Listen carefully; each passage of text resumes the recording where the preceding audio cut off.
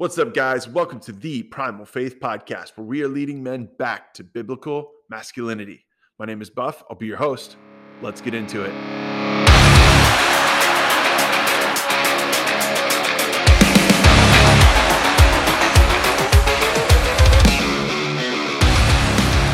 All right, guys, what's up? What's going on? Welcome to the Primal Faith Podcast. Again, this is where we are leading men back to biblical masculinity. I just want to give you guys a basic rundown of why we're here, why we exist. We basically want to be a voice in men's ministry. We want to be men after God's own heart. And this blog is a learning process. All right. I'm newly married. I also bring to the table what I think Christian masculinity is. But ultimately, on this podcast, look to Scripture as the ultimate authority that has been given to us as the inspired Word of God. And we draw from that to, test the spirits and know what the will of God is, what our morality is, and things like that. What I want to talk to you guys about is Matthew 6:22.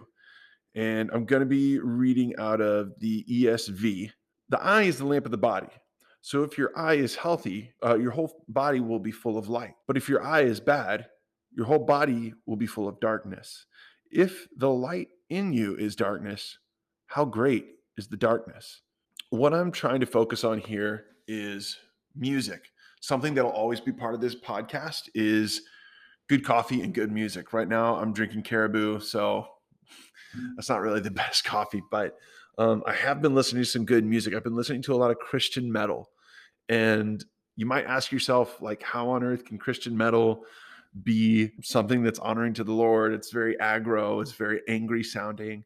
But the fact of the matter is a lot of the lyrics are deeply rooted in theology and they're very well written. And then on the other side of that token, you have things that are very popular, very mainstream on radio, in churches. Some of the lyrics you hear are, in my opinion, poorly written, maybe a little narcissistic, a little self-centered instead of Christ-centered. And I want to kind of compare and contrast.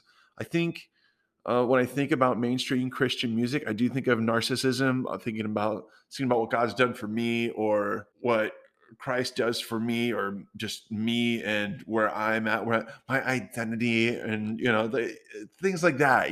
Where we're involving God, but we're really singing about us. And there is a time and a place to testify about what God has done in your life, and we see that in Revelation 12, verse 11. And they overcame him because of the blood of the Lamb and because of the word of their testimony. And they did not love their life even when faced with death. So there is an important factor of knowing what God has done for you and who he says that you are.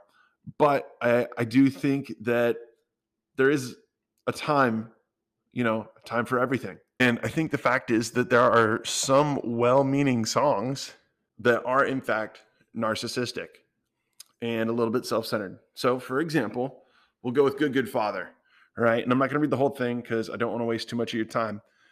But here's Good Father by Chris Tomlin. Here, I'll just read you some of the lyrics. But let's see. Oh, I've heard 1,000 stories of what they think you're like, but I've heard the tender whisper.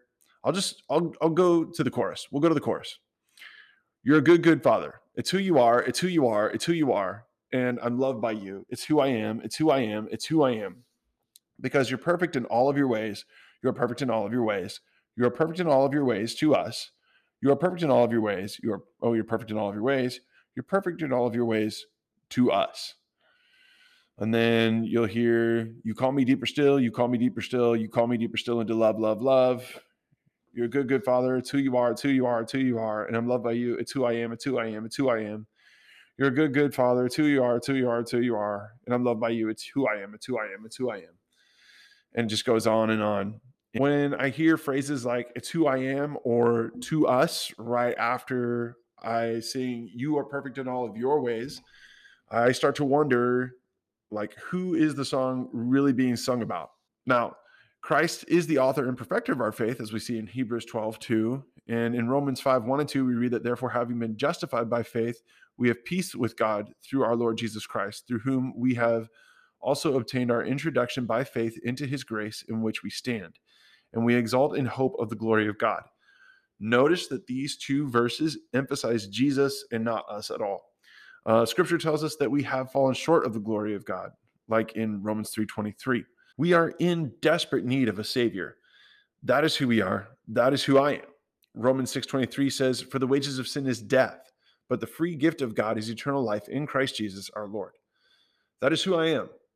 If I'm really being honest with myself, spiritually and eternally, I need a Savior.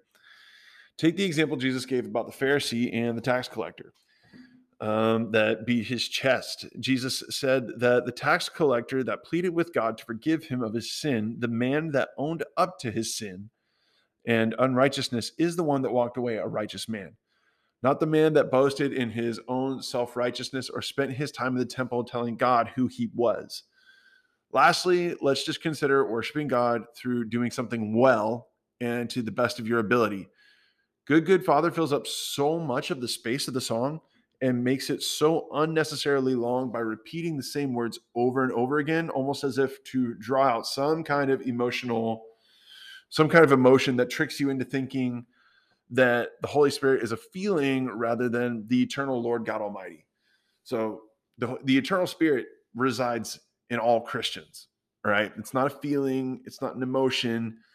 He is the everlasting Lord, and he resides in all Christians. The song just plainly isn't written well. It sounds like it was pumped out at the last minute and not by somebody that writes, and not somebody that is an experienced songwriter. And so this makes me think of Revelation 3:16. It says, "So because you were lukewarm, neither hot nor cold, I will vomit you out of my mouth. Because you say, I am rich and have become wealthy and have need of nothing. And you do not know that you are wretched and miserable and poor and blind and naked.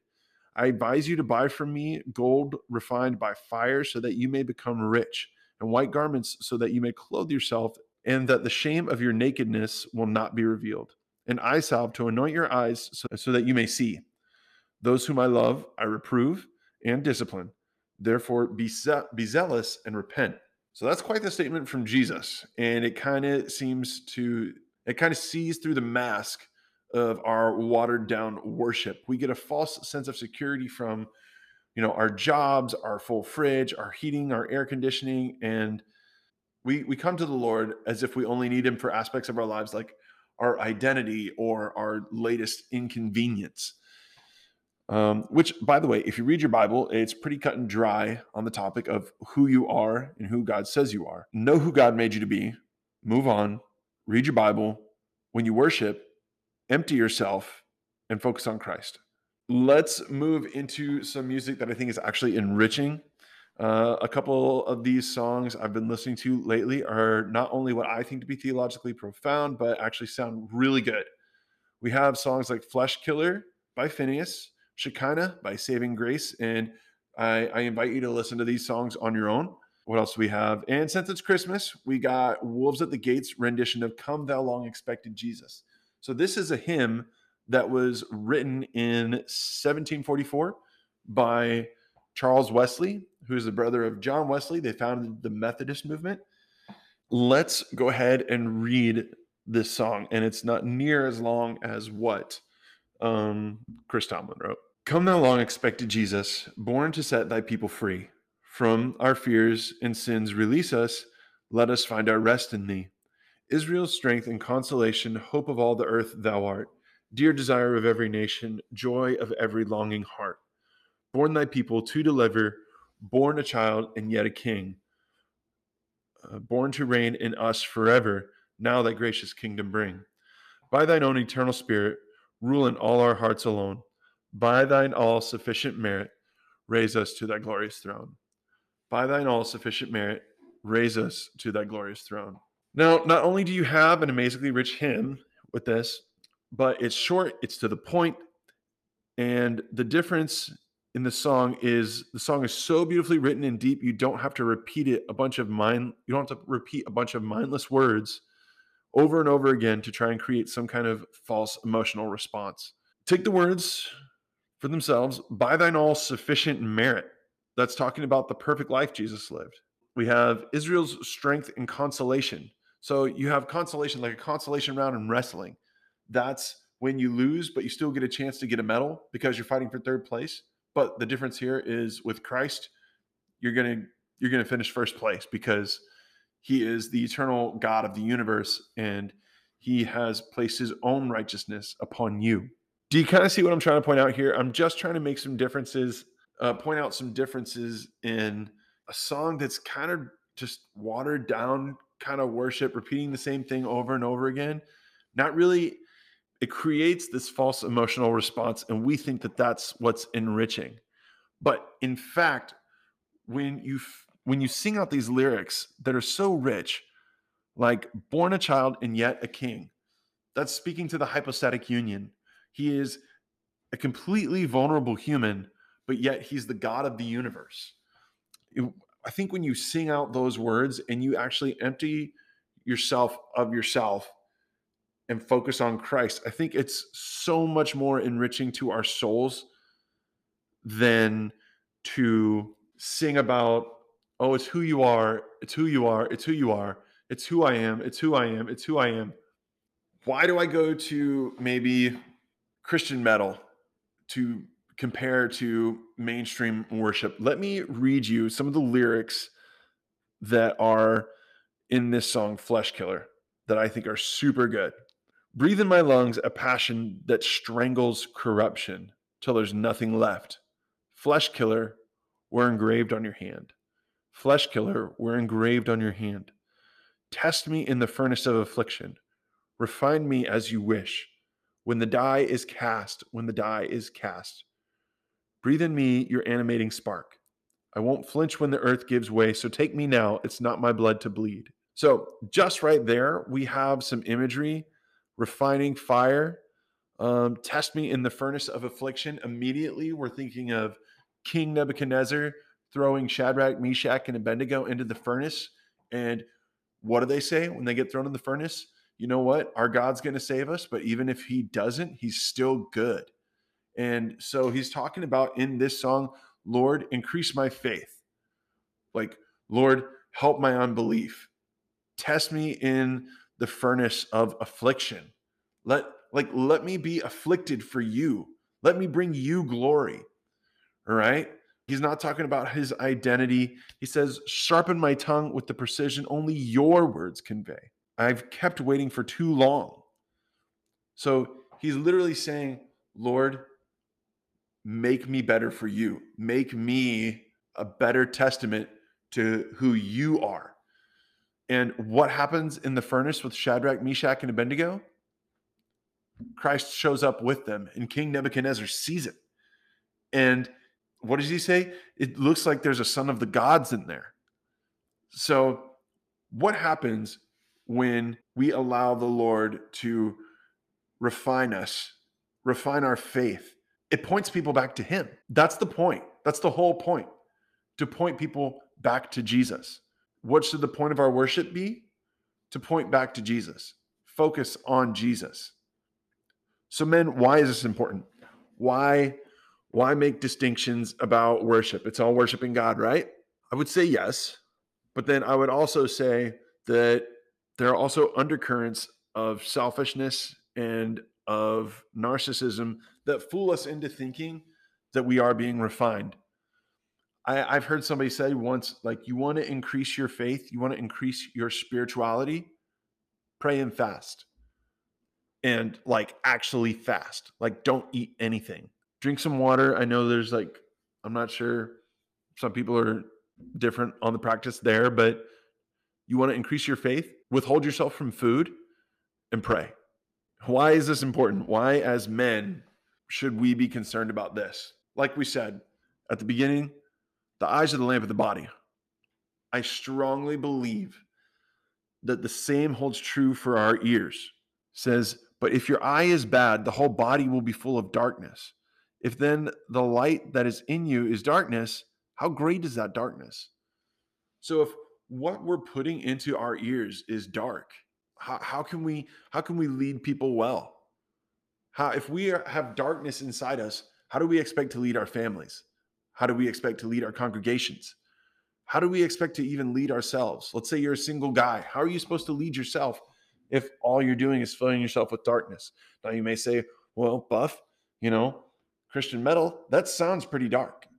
But the truth of the matter is the lyrics in those songs are way more pointing to Jesus than any song that's just saying, it's who I am, it's who I am, it's who I am. Because the disguise is that those things that like sound like they're worshiping Jesus, but are really, really like boosting your own ego. That is where the darkness lies, in my opinion. Where there is poorly written music, where there is a half effort in worshiping your Lord and Savior, that's where the darkness lies, in my opinion. Not in songs that are carefully thought out, theologically tested, and put up against scripture so that they know for a fact they are preaching the truth. But it has heavy bass and some distortion and heavy drums. I believe that as men, if we are going to lead ourselves and lead others better, then we need to pay attention to what we're listening, pay attention to what's coming past our ears. This has been the Primal Faith Podcast. We'll see you guys in the next one.